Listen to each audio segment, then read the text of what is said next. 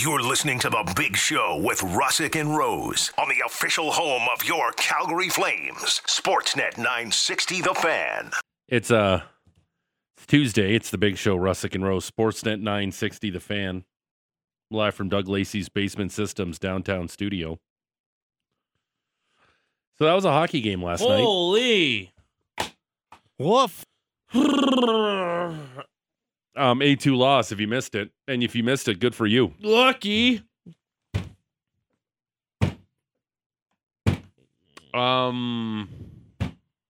Hey, Toffoli scored. Ha, sweet. Great. He's having such a good year. He is. Can't wait to see where he has success next. Wow. Unbelievable. Hanifin scored. Great. At least it was a timely goal. Yeah. Right on time. Vladar got into a game for the first time since February. Probably a period too late, but yeah, there you go.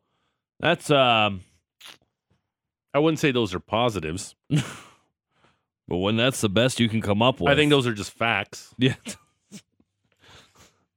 Unfortunate statements more so than anything. Yeah. So that was Woof. It's hard to find or describe what kind of effort that was last night. Mm-hmm. The only thing that popped into my head, and we'll talk about the Elliot Friedman clip on 32 Thoughts with Jeff Merrick. Yep. About Nazem Kadri maybe being a little disenfranchised with what's going on here. A little bit of a rift between the head coach and some of the star players. Oh, so bizarre. Shocker, actually. So crazy. So weird. Like, we haven't been seeing this kind of on the fringes from the outside for the entire year. Yeah. Because last night felt like, and it's easy to say, but I think last night for the first time this season, that felt like a coach-killing effort. Yeah, that one did. Yeah, like I think we can honestly say in that game against the Ducks where they lost 3-1 on that Friday night, they were flat, but at least they tried to battle back in the third period, right? And they just couldn't score because they can't score all season. John Gibson was solid. Yeah, but last night for the first time this season, that felt like a coach-killing effort. And isn't that convenient that the Elliott clip comes out hours before we witnessed what we witnessed last night in Los Angeles? Yeah, I don't think that it was, like, listen, I think that probably a lot of our listeners listen to 32 Thoughts, and if you didn't hear it, we'll play it for you right now, but I was certainly thinking about this comment that Elliot had mentioned on 32 Thoughts yesterday is the festivities took place down in L.A. Kadri gets benched. It's a weird benching to me. And, you know, the one thing I'll say about Kadri is the best thing about him, and you remember his interview on the ice last year with Dave Amber after they won the Cup, he's blunt. He's going to say what's on his mind.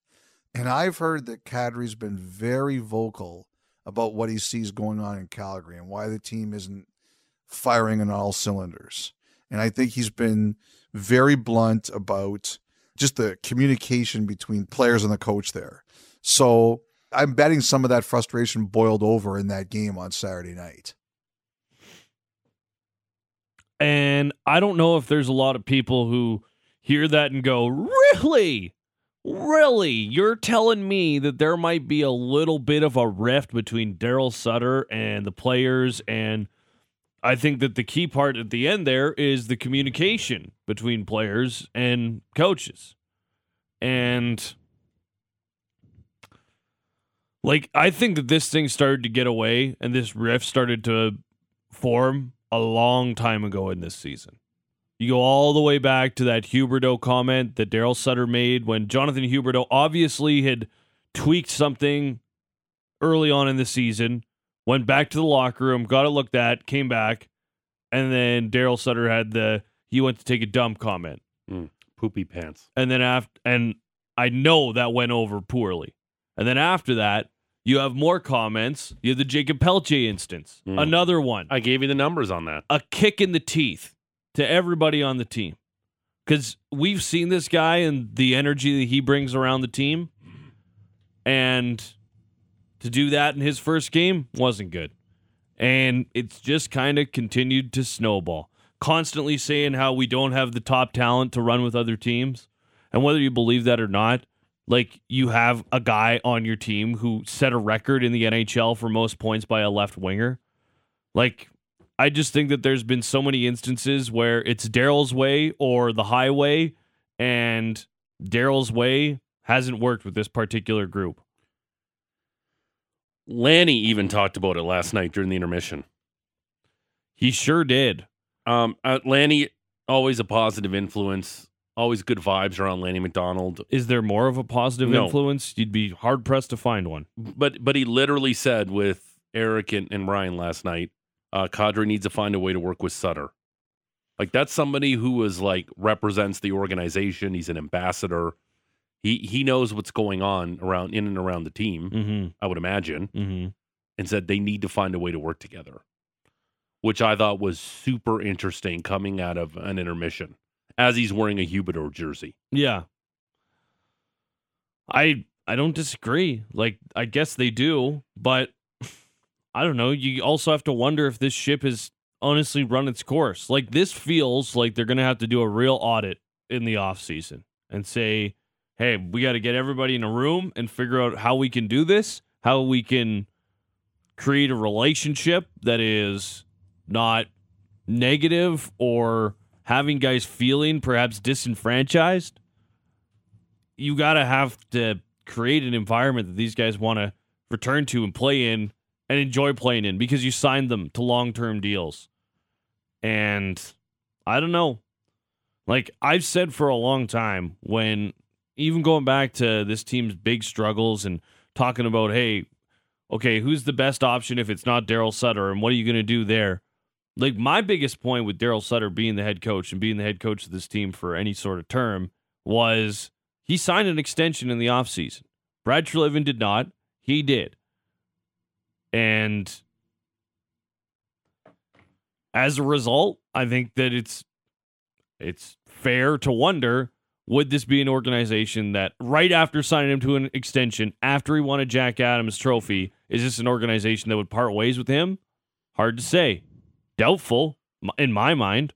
Right. So what are you going to do? You're going to trade two of these players that you signed to big deals and it was looked at as a huge win in the offseason, and now you're going to try and move them at easily their lowest value because they're both having historic drop-offs in the amount of point production that we're seeing from year to year with both Huberdeau and Kadri?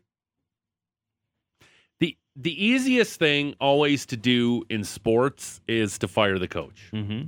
That's always the easiest, simplest solution. But the roster is flawed a little bit. It lacks a scoring punch. It lacks dynamic playmakers, because when you lose two dynamic playmakers out of your lineup and the best line in hockey, things get a lot more difficult. Things are a lot more tough to score goals and win games. Mm-hmm. And they had that incredible stat last night that we'll get to on the broadcast about the Flames. Snapped a pic of it off my old TV there last night. But I'm not going to sit here and say, and I don't know, you might feel different. I'm not going to say fire Sutter today, fire Sutter, fire Sutter. I just don't know what the direction is of the franchise. And to say that this is all on Daryl Sutter, I disagree, and here's why. It was what? Game 60 what last night? It was 71 yesterday. Yeah, game 71, and that was the first time we can honestly say that felt like a coach-killing effort. 71 games into the season. Like, that's the difference to me here, right? Because the guy didn't win the Jack Adams. He's a slam dunk Hall of Fame head coach. There's no question about that. Mm-hmm. Has the 2 cup rings in Los Angeles, had a ton of success in San Jose. His resume speaks for itself. But firing the coach and maybe letting these guys off the hook a little bit, I think is maybe too easy. Like, Kadri's a guy that, you know, played great in Colorado last year. Mm-hmm. really cashed in on his free agent year, won a Stanley Cup. But Nazem Kadri was insulated by incredible players with the Avalanche. And this isn't a knock on Nazem Kadri. It's just he was brought here to be elevated into the lineup and be a big piece of what this team is going to be moving forward. And Kadri's always been at his best when he's been that complementary piece. He's one of the best complementary pieces. When he's with the Leafs, because I've watched a ton of Nazem Kadri in my life, he got traded from the Leafs because he loved the Leafs too much and did stupid things in the playoffs, and they couldn't take it anymore with him getting suspended. And last year, Makar, McKinnon, Rantanen, Landeskog, the list goes on and on and on of players who were fantastic for the Avalanche to win that cup. And even Kadri, got hurt, didn't play some of those playoff games. But now you come to Calgary and you have an elevated role in the team. And has he lived up to those expectations this season? Not really. Has he been okay? He's been okay. And I saw this on the text line yesterday, and I thought it was really interesting. So I got Sportsnet stats to look up something for me. That hit he took from Jacob Trouba in that incredible game at Madison Square Garden on February 6th. Here's his stats. 51 games, 19 goals, 19 assists, 38 points, 7.75 points per game, was a -10, had an 11.4 shooting percentage. He was playing 17 minutes, 42 seconds a night.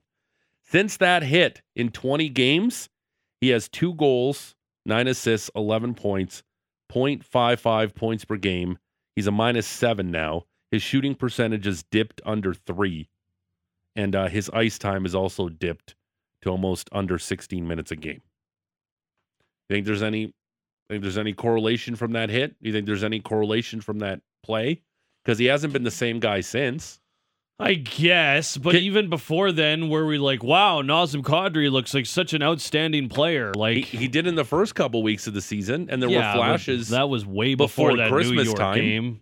Right, but I'm just saying I thought it was interesting, so I got... Yeah, I understand. It was a significant moment. It was a flashpoint in the season, and he's dropped off significantly. Right, but again, I think it's easy just to blame the head coach in this situation when there's another guy in Jonathan Huberdeau, right?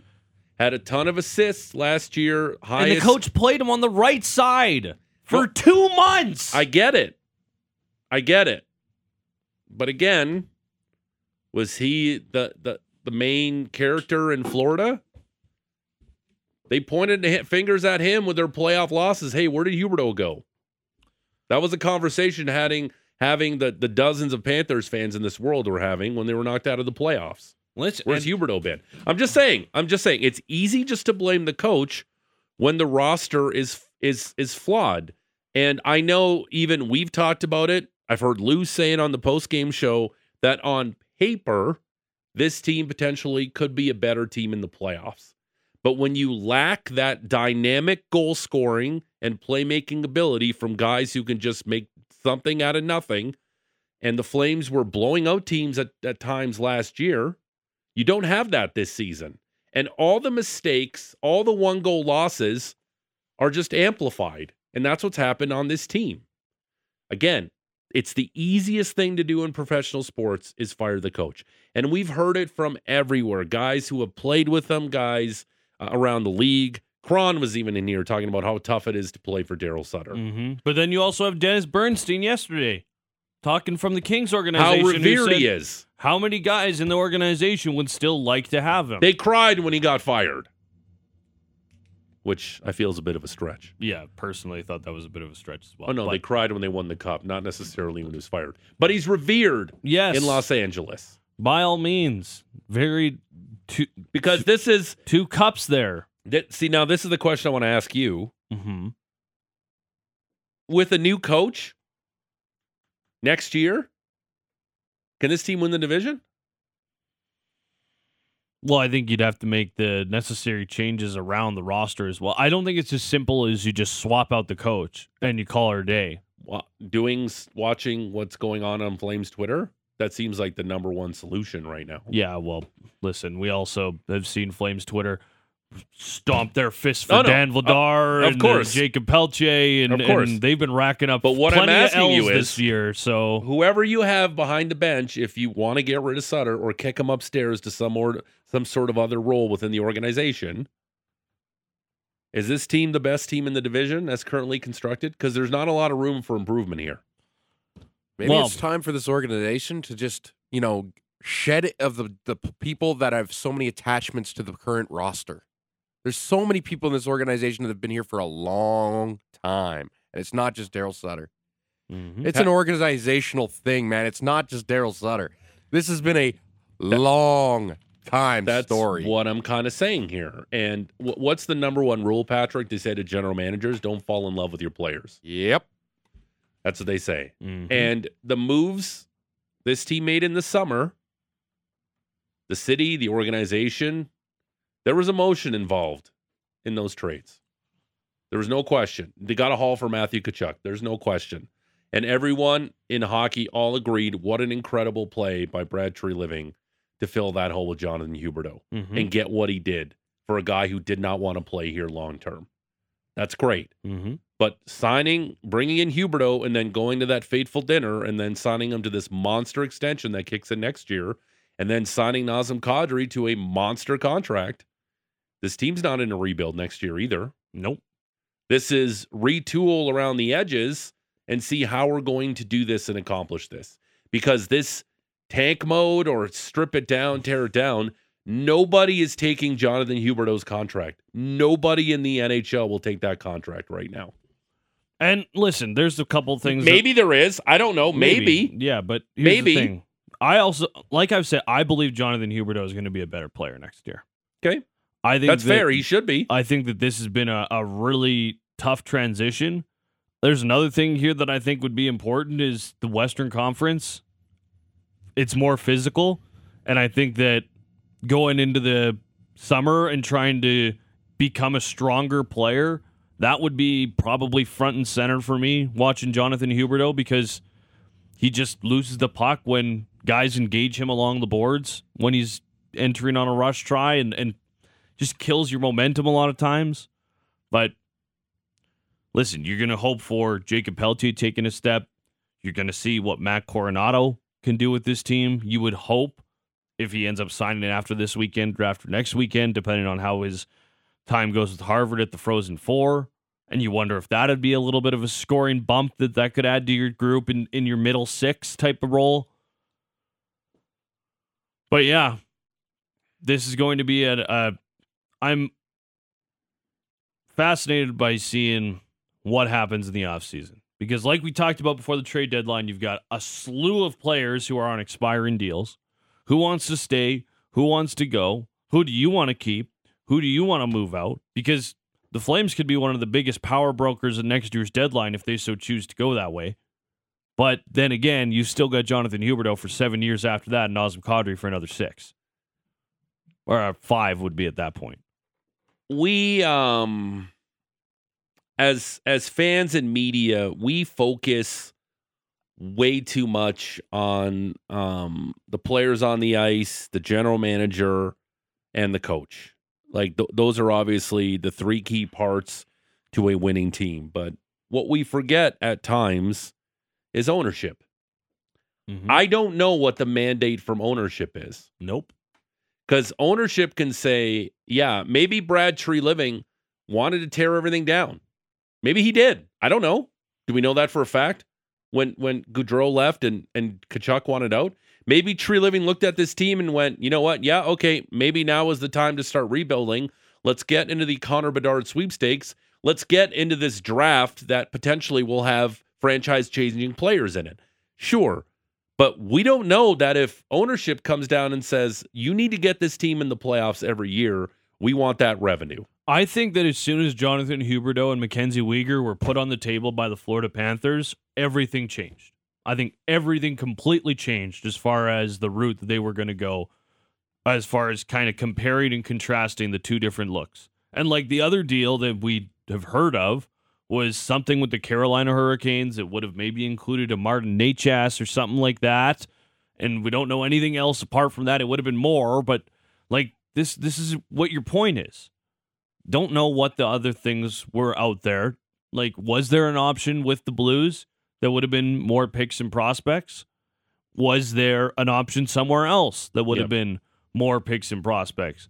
Was there, once again, the list of teams that Matthew Tkachuk wanted to go to was limited. And the Blues weren't even at the top. He got exactly what he wanted by going to Florida, too. The Panthers got out of a couple of veterans who they didn't necessarily want to pay. Fine. And they got their guy.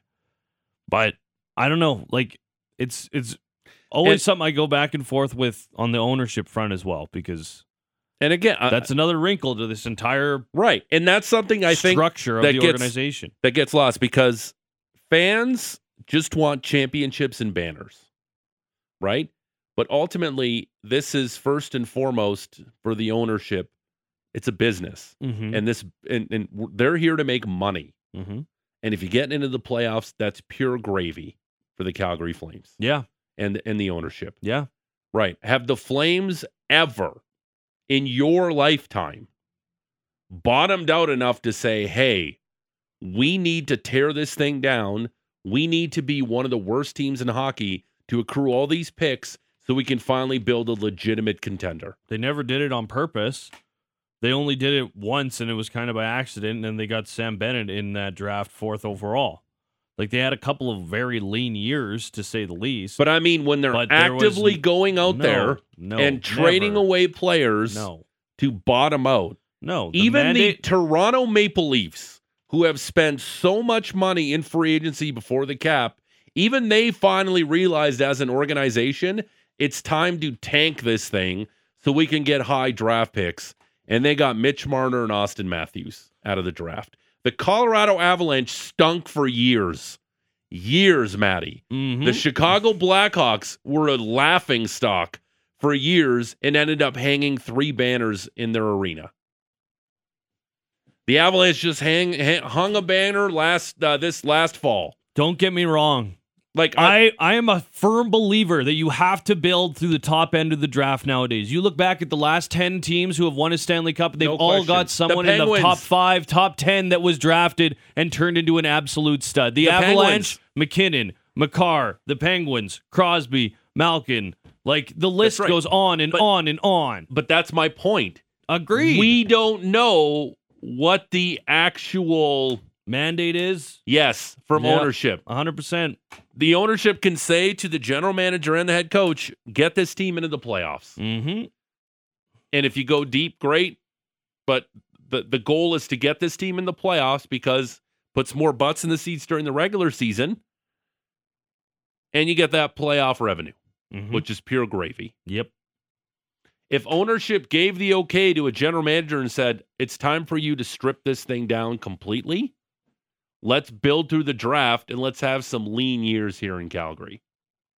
I've never seen it from afar before I got here with this team and this organization. Nope. That team to the north did it for years after they won every single draft lottery seemingly. But look what they got out of it. Mm-hmm. It's all, like I've said. Again, much like the team to the west of us, who is in a perpetual mediocre cycle over and over again, even they got the Sedins high in the draft because they sucked for a few years and made some shrewd picks. But they got the Sedins really high in the draft that changed that franchise for almost 15 years. And this needs to start with ownership. It's not as easy as saying it's just time to fire the coach. Things will flip around. Until ownership gives that mandate to the general manager or the head coach to say, hey, it's time to tear this thing down. We got to build through the draft. You got to retool on the fly. And honestly, Matty, this summer is about retooling on the fly again. Because once you put pen to paper on those Kadri and Huberdeau deals, you've already made your bed, and now you got to lie in it. Mm-hmm. Do you hope and go out there and make some sort of trade? Because we've talked about it. You can't let Elias Lindholm go. For free? Hard no. Does he want to come back? I don't know. Tyler Toffoli's got 1 year left on his deal. Career year. Michael Backlund, best player, MVP of the team this year. Yep. Does he want to win a championship somewhere else? Does he want to be a Flame for life? I don't know. Do you think another team wouldn't want him at under a $3 million cap hit? You think you wouldn't want Lindholm Having at his under best season. $2.5 million cap hit? Yeah. Like, you retain salary on those guys next year at the deadline, you could get an absolute haul. Right. Especially because the cap's not going to go up again. But they're not going to tear this thing down, Matt, because they have those 2 contracts they signed in the summer. So you go out there and retool, I guess, and try to make some sort of move to add to this roster. And the free agent class is just You have awful. no room. You have no It's room terrible. to sign Oh, anything. yeah, and they've got no room. No, what are you going to do? You got to try to extend. Even Hannafin's deal's coming up. You got to try to extend these guys. You extended Uyghur, too. Yeah, and all that money has already been used up by Milan Lucic's expiring deal. And like as you mentioned, cap's not going up. Nope. All right. Like, the big difference is going to be Matt Coronado in here. That's probably going to be it, if he decides to sign. Sure. Lots to discuss. Flames just get thumped 8-2 last night by the Kings. Matty's going to break it down for us if you like pain and suffering. Later on in the show, too, got an important text message last night from Melancholy Malcolm. Oh, and really? He's like, "Hello, chap. I haven't been on the program in a while. I would love to jump on and read some angry Flames fans' tweets." And I think we're going to revisit with Melancholy Malcolm in the 7 o'clock hour. Let's do it. May as well. What could go wrong? Yeah. What could possibly go wrong? We'll do that. We'll give. We got another. Here's good news on a Tuesday. Mm-hmm. We got another golf pass for a foursome at Wingfield Golf Club. Love this. We'll do that. I'll give the text question 7 o'clock hour. Sure, works for me. Yeah. Let's do the Rose Report next. Break down that 8-2 loss. Wolf. Later on in the show, Adnan Verk's going to join us. That WBC game between Japan and Mexico is absolutely electric. We'll talk some NHL with Adnan too. Get his thoughts on John Wick 4 that's coming out. Wrap up his Oscars. Yep. And then Sammy Cosentino, NHL analyst, draft expert for Sportsnet at 8 o'clock. It's a busy show. Flames lose 8-2. Still got a chance at the playoffs. It's a game night again. They're in Anaheim to play the Ducks. Yeah, Honda Center. Who doesn't love going to the Honda Center? To the Honda Center. It's the big show, Russick and Rose. Sportsnet 960, The Fan. Hey, it's Haley Salvian from The Athletic. For a look at the latest on your Calgary Flames and NHL news, go click and subscribe to the Hockey Central 960 podcast. While you're there, please rate and review the show. It's the big show, Russick and Rose. Sportsnet 960, The Fan, live from Doug Lacey's Basement Systems downtown studio. The top of the hour, I think it's time to hear from Melancholy Malcolm again. He shot me a text last night. Said, "Hello, George, old chap." There's some angry flame. Hello, chap. Yeah, there's some angry Flames fans' tweets I want to read on your show. I'm like, okay. It's been a while since we've heard from Melancholy Malcolm. Yeah. It's been a while. It's been a while since we've heard from him. It's been a while. We'll hear from him at the top of the hour, 7:30. Adnan Verk, MLB NHL Network host, Cinephile Podcast. Sam Cosentino, NHL analyst and draft expert for Sportsnet. And I think I'll hand out the text topic at the top of the hour because we have another foursome to give away at Wingfield Golf Club, which is super exciting. Very exciting. But right now, sorry about this. It's time for the Rose Report. And it's brought to you by Motorworks. If you own a BMW, choose Motorworks for service and repairs. They'll gladly match and then beat any competitor's price by 10% on 51st Ave and 3rd Street Southeast. Marty Rose. Matt Rose. Adam Rose. Rose and Bloom. Well, that was something yesterday. Poop sandwich. Yeah, that's right, Elliot. Flames got completely worked over in L.A. Won 5 games yesterday. They were in Anaheim to play the Ducks as part of a 13-game slate tonight. Kevin Gossman, a solid spring outing, while the World Baseball Classic semifinal did not lack any drama. It is gone off the foul pole. The final tonight, couple of local notes as well, but we'll get into it. Starting with that terrible showing in L.A. Flames and Kings, 3rd of 4 meetings. They'll close down the season series on the 28th. Jacob Pelche replaced Walker Dewar in the lineup. First 5-ish minutes were a bit of a slog. Neither team gave up much of a chance, and honestly thought the first good chance went to the Flames. Gavrikov drops it, but his pass to Moore's picked off. Here comes Backlund racing up the right wing side. Backlund shoots, and Copley makes a good blocker stop. Backlund had Huberdeau with him, and I think second-guessed himself there. Shoots on the 2-on-1 after a nifty steal from Trevor Moore, but the Flames unable to break through Phoenix Copley early. Shortly after that, it was the Kings getting a couple of good looks. Get it in deep again. Here's McEwen out in front. Kapari to Grunstrom to the backhand scores. Kings get a goal from their fourth line. Carl Grunstrom has now scored in 3 consecutive contests. Fourth line versus fourth line. Adam Ruzicka and Mackenzie Weegar lose their checks as every Flame on the ice chased the Kings around, and eventually Carl Grunstrom's 10th had LA on the board at the 8-minute and 30-second mark. Yeah, I like what the Flames are trying to do there with Weegar to spring him. Yeah. But he's got to follow Grunstrom to the net. And that one wasn't on Markstrom. And again, Markstrom, you can't pit this one on Markstrom last night. He wasn't the sharpest either. Nope, he wasn't outstanding. But like you mentioned, I wasn't... He was by himself. I didn't feel like he was giving up a bunch of stinkers and like killed the momentum early on in the game. Right. As it has been in some instances. Honestly, hard to find a player on the Flames with a really good first period, to be honest, as things continue to unravel a little bit later on. Byfield holds it in. He's it back to the right point. Doughty glides in and shoots and scores. Drew Doughty with Jacob Markstrom's screen throws the puck through some traffic and right into the Flames' net. Kings winning all the races. A hard hit by Byfield forces a Chris Tanev turnover. Drew Doughty pots his 6th of the season less than 3 minutes after they had opened up the scoring. And then just after that, blue liner turnover. Zadorov takes over and spins away from the forechecking Lazov. It gives it away at center. Velarde scores. Zadorov turns it over. Velarde gets his 23rd as a result. And then after that, it was a bad penalty to Michael Backlund. So that put Tyler Toffoli out there in his spot. And, of course, the seam was open then. Here's Kopitar. Far side to Kempe. Kempe across to Arvidsson who scores. That was a gorgeous pass. 20th goal of the year for Victor Arvidsson. That one on the power play. 4-0 Kings in the first period. They outshot the Flames 14-3. Yeah, Flames dominated in that period. No question about it. It was a massacre. The most interesting thing maybe of that first 20 minutes, well, 2 things. Number one, Lanny McDonald was in the intermission with Leslie and Francis. He was wearing a Huberdeau jersey, which was nice because he's supporting him. And then Lanny saying that Kadri needs to find a way to work with Daryl Sutter, which I thought was super interesting that Lanny McDonald would talk about that. Yeah, like what? He was asked about it, like the coaching, and he mentioned how playing for...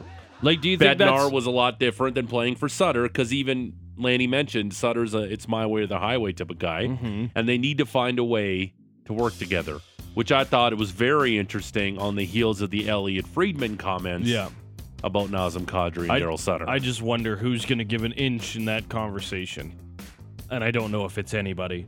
No goalie switch for the second period, George, strangely enough. Yeah, which I thought, I was really surprised. Figured you got the game tomorrow. I'm sorry, but you're down 4-0 and your team looked terrible. You really think that this one's still in hand? But okay, Jacob Markstrom goes in there to keep on fighting. And I guess Dan Vladar hasn't been great, but whatever. Flames did start the second on the power play and did show a little bit of life. Lindholm chips it up the far side, catches up to it in the corner, and then it ends up sliding off his stick. Backlund steals and centers. Toffoli scores! Tyler Toffoli, the former King. One times the puck past Phoenix Copley. 29th of the year for Toffoli, 34 seconds into the second period. But then a rough scenario a few minutes later. He tries to get to the puck and tripped up by Copley, goes hard into the boards. That looked ugly for a second. I was worried for him. That didn't look good. That's how you blow out a shoulder. That's how you knock yourself unconscious. There's a lot of things that can go wrong there. But he stayed out there for the power play. Yeah, and Flames almost scored. Pelche directed the puck, who was back in the lineup. Boldy will play it right point to Anderson with 45 seconds left in the power play. Anderson a shot and a nice right pad kick save by Copley. After a great redirection by Pelche. I had it cooking for you. But he didn't score. No. And then Richie blew up Drew Doughty behind the net, which I thought was nice. Yeah, I was like, that's great. Look at him throwing his weight around. And then Peltier gets cross-checked, and the refs missed it. Kelly Rudy was not happy about that. Right in the back of the neck. Yeah. In the neck. Not good. Sounds like a death metal band. In the neck. In the neck. Welcome to the stage. In the neck. And it's time for cross-checking the neck. Pretty good. And then that Edler pass was... Well, here's the thing. There's no room for error when you're, well, I guess just when you're playing the Kings. And now a stretch pass. Kempe gets through, shoots, and scores. Yeah, Edler through the entire neutral zone. Kempe gets his 33rd of the year. Kings go up 5-1 at 8:17 of period number 2. Peltier had another chance on a 2-on-1. Can't finish it. It was only the 10th shot of the game at the midway point of the contest. Kempe would double down. More neutral zone deficiencies. He used Chris Tanev as a screen. Scored his 34th about 4.5 minutes after his first.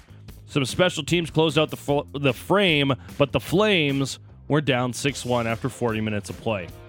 In the third, Hanifin scored with about 11 minutes to go, but too little too late. In fact, the Kings would score their own power play goal and a goal on a 2-on-1 off a Peltier turnover to really run up the score 8-2. Abysmal outing out in LA. Put this one in the garbage and focus on tomorrow. Brutal game. You know, it's there's nothing more to say really. Quick turnaround. You got to be better tomorrow. They all worked us from the drop of the puck, and pretty much every facet of the game we were too slow and got outworked, and that's what happens. 5-5, I think they dominated us. Are there any positives tonight at all? No. Flush it. Let's go. Jonathan Huberdeau, Rasmus Anderson, Trevor Lewis, and, of course, the head coach, Daryl Sutter. Nobody happy with that one. Everybody on to Anaheim for their game this evening. The season in review graphic that was played on the broadcast last night was absolutely jarring yet not surprising. Yeah. So if you missed it, here it is for you. I can read. Games. Yeah, here it is, guys. Games decided by one goal. 41, most in the NHL. Uh-huh. Losses in one-goal games. 26, most in the NHL. Overtime shootout losses. 15, most in the NHL. Post hit. We'll even add that Peltier one from last night now. Sure. 78, most in the NHL. Third period comeback wins. How many? 0. Nil. 0 was their bid. Fewest in the NHL. And losses when outshooting opponents by 10-plus shots. 21, most in NHL history. That's a Flame season in a nutshell right there. There you go. Yeah, hope that made you feel better about it. I've been trying to be positive. I'm trying to... You're doing your best. I'm really trying here. You're doing. Positive. So you wake up this morning, look at the standings. Yeah. Flames still, within touching distance of the Jets. 4 points, just 4 points back of a playoff spot. That's it. And they both have 11 games to go. Yep. You beat the Ducks tonight, all of a sudden you're just 2 points back of a playoff spot. And the Jets are also in action this evening. We'll get to that in just a moment. The next game for Calgary is tonight. Quick rip down the I-5 to Anaheim to battle the hapless Ducks. 8 o'clock start. Flames talk goes 4 to 7. Sportsnet today from noon to 2. Hockey Central Salvian at 2 o'clock. And there's a Big Show replay in there somewhere as well. So really? Yeah. Enjoy us in the afternoon. Yeah. I love our show in the afternoon. I love the Big Show replay. 3 p.m. I love our show. Just full stop. You okay there, Patrick? Your voice, you okay? Yeah, just a little raspy. I'm losing my voice, I think. You sick? No, I feel fine, but I'm losing my voice, I think. Oh, that's not going to be good for Big Show Mucho at 9:05 for you. I don't think so. Okay. Maybe some tea. Yep. Some water, hot water, lemon. Ain't no tea here. Okay, last night, 4 other games, including a couple of Canadian clubs. I'm done with those guys. Oilers were hosting the Sharks. San Jose on a trip that will see them stop in Calgary on Saturday. Wild game. Tied at 4 after regulation. Oilers had to come back and tie it. I think there was 3, maybe even 4 goals that were called back on review in this one. Might have watched overtime during the second intermission, and I got to admit, it was a lot of fun. Carlson into the Oilers zone on the right wing. to the middle of the ice, off a stick just wide. Nugent-Hopkins taken into the corner, but a pass up the right wing to Nurse. He's got a line to the net. He'll come in. The shot scores! Darnell Nurse ends the game in overtime. Cam Moon up the road with Ched on the call there as Nurse scores to make it a 5-4 victory for the Oilers over the Sharks. Multiple players in multi-point games for Edmonton, including Leon Draisaitl.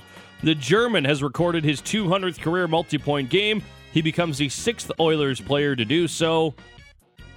The overtime was lots of fun with Erik Karlsson flying all over the ice. And, of course, Connor McDavid, too. 2 goals for Erik Karlsson in this one on 6 shots. He's having a ridiculous offensive season. Did you see that save Reimer made on Draisaitl there at the end of the game? In overtime? Yeah. When he dove across and just saved the day. Yeah. Real nice. I love. James Reimer does not. Other Canadian team in action was the Senators. They were visiting the Penguins. Sens haven't been able to keep up, and the Penguins have been trying to hold off the Panthers for the second wild card. Penguins needed the points bad. Thomas Chabot made a nice play to open up the scoring in the first period, punting his 10th of the season with some nifty footwork. Evgeny Malkin would set up Rickard Rakell late in the third, tying up the game, and shortly after tying it up, the Penguins took a penalty. The drive blocked by Brian Rust. And he can't clear. It's kept in by Sanderson. And he's hurt. He took it off the hand. Centering in front. They put it off the post. Is it in? It is. Drake Batherson tips it home atop the blue paint. And with 2:09 to go, the Ottawa Senators score on the power play and take the lead 2-1. Woof. That is the call from Penguins Radio with Josh Getzoff. And you could hear the life draining as the call went on. The Ottawa Senators score on the power play and take the lead 2-1. The Red Hot Panthers are on their tail, and the Penguins have been slipping and sliding their way out of a postseason spot. Would you rather your team, try and push for a playoff spot, or be in one for a long time and slowly slide out in the last dozen games of the season? As people in Winnipeg. Yeah, that's a fair point. Except they're probably going to... Never mind. We're not going to get into that too much. Well, we'll see tonight in Anaheim, won't we? Drake Batherson's 21st goal and 14th on the power play. That's the game winner late in the third period. 2-1 your final score. Dylan Ferguson stopped 48 of 49 shots in his first NHL start. Lanceville's BC's own. And former Kamloops Blazer. Got to give love to the Westerners when we have an opportunity, George. The Penguins lose. That opens the door for the Panthers, who are playing the Red Wings in Detroit at the same time.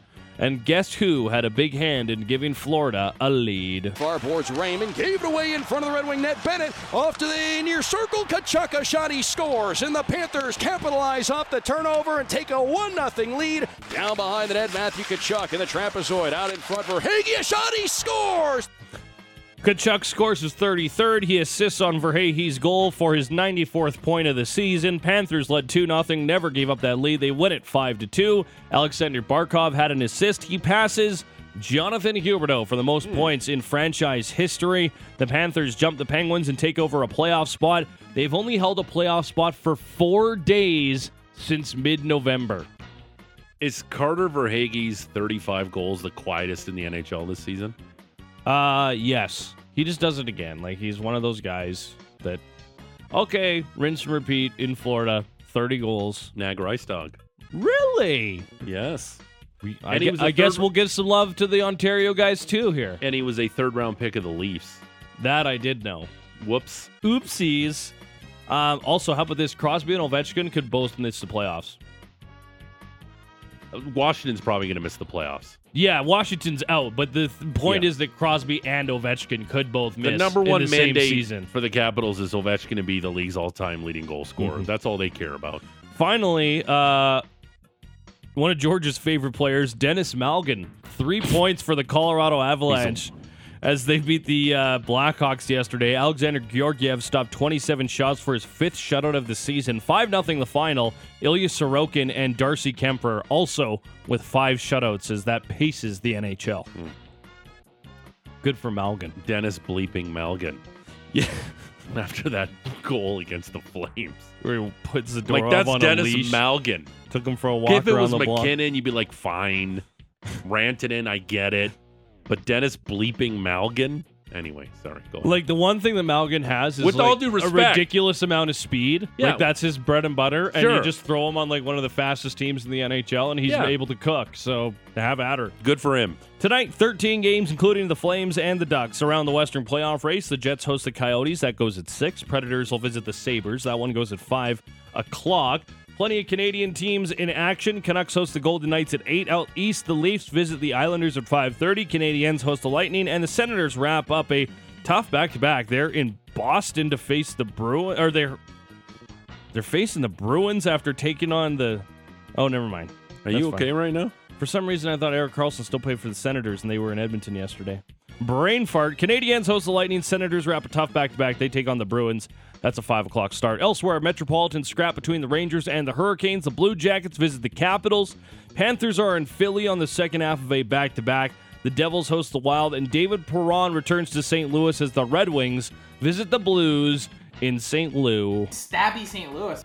Jays and Tigers in spring action yesterday. Kevin Gausman went 5 shutout innings, allowing 3 hits and striking out 6 as Toronto beat Detroit 5-0. Off day for Toronto today. And George, I got great news for you. Only 7 games left in the regular season. Goodness. Or in the spring training.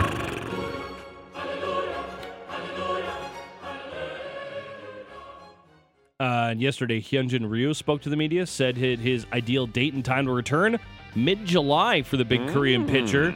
Working back How does from he fit in the rotation? Tommy John surgery. He's in the final year of a 4-year, $80 million contract. You got to think by that point, someone's got to be banged up or something like that. Or Jose Barrios might be really bad by then. That'd be fine, right? That'd be great. World Baseball Classic has Japan and Mexico in semifinal action yesterday. What a classic. This was a great game. Milwaukee Brewers infielder Luis Urias hit a 3-run jack in the 4th inning. That gave the underdog Mexicans the lead. They held on to a 3-0 lead until inning number 7. Now the 2-2. It is hit high and deep down the right field line. Toward the corner. It is gone off the foul pole. Tie game. The madness was just getting started. In the next inning, Alex Verdugo doubled to score Randy Arozarena and give Mexico a 1-run lead. They'd add another to take a 5-3 lead into the bottom of the 8th. But Japan meticulously advanced the runners, got a single across in the bottom of the 8th, but still trailed 5-4. Mexico could not add. The door was open, just a single-run lead.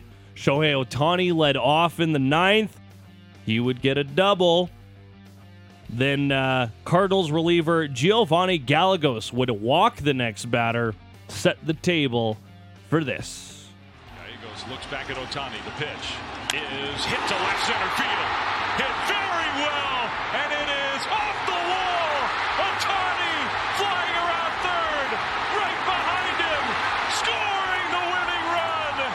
It's a walk-off. Japan will play for the championship. They win it 6-5 over Mexico. Great game, George. If you haven't seen the Randy Arozarena catch, go do yourself a favor and just watch his expression or lack thereof when he makes an incredible home run saving grab in the outfield. A stone cold killer. Great. Just all game time. How about this? The call in Japanese.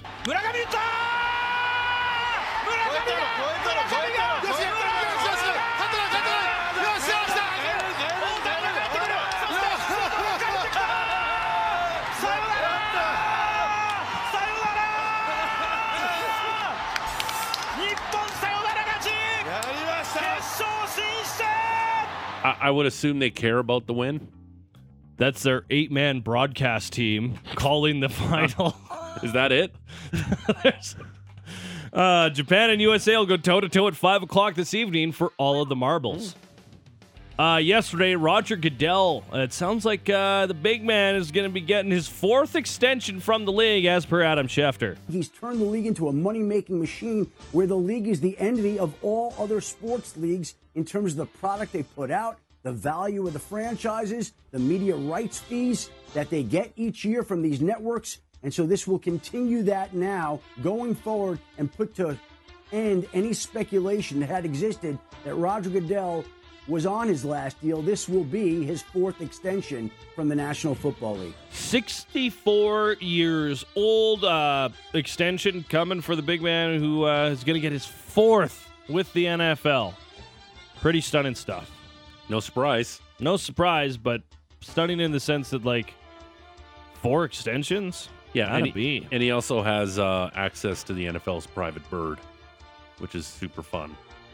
I would like a private bird. Yeah. Just fly all over wherever you want to go. Wherever you want to go. Yep. Whatever you want. No problem. That'd be swell. Congrats to Roger Goodell. It'll be announced officially next week as they've got some 4 extensions. Garrett Bettman's like, whatever. Yeah. Good luck. Chump change. Not a ton to tell you about locally. The Hitmen are back in action tomorrow in Lethbridge, but perhaps some scoreboard watching as their hunt for the playoffs continue. Hitmen are 7. The Swift Current Broncos are 9th, just outside of a playoff spot, and Swift plays the Oil Kings tonight at 7 o'clock. The Stampeders also made a couple of signings. You can play DN. Give me a call. Couple CFL rookies for the upcoming season. Defensive lineman Ray Thornton, a former Texas Longhorn, and defensive back Julian Charles, a former Mississippi College Choctaw, who also played in the Fan-Controlled Football League in 2022, which is getting set for their 3rd season, and it is one of the more gimmicky sports leagues around, George. The old Fan-Controlled Football League. And good night, and good luck to you, sir. And Holly Saunders, by the way, that's happening, the Topless Sports League. We talked about it last week. It's finalized? It's a go. Do we know what they're playing? You just get to see a lot of boobies, apparently. That's essentially the whole sports league. Okay. Right on. Yeah, that's the Rose Report, brought to you by Motorworks. If you own a BMW, choose Motorworks for service and repairs. They'll gladly match and then beat any competitor's price by 10% on 51st Ave and 3rd Street Southeast. Straight ahead, more on the Flames' A2 destruction last night at the hands of the LA Kings. We'll hear from Melancholy Malcolm. We'll give you the text question for the day to win a foursome at Wingfield Golf Club. We'll talk to Adnan Verk. Lots to do in the 7 o'clock hour. It's the Big Show, Russick and Rose, Sportsnet 960, The Fan.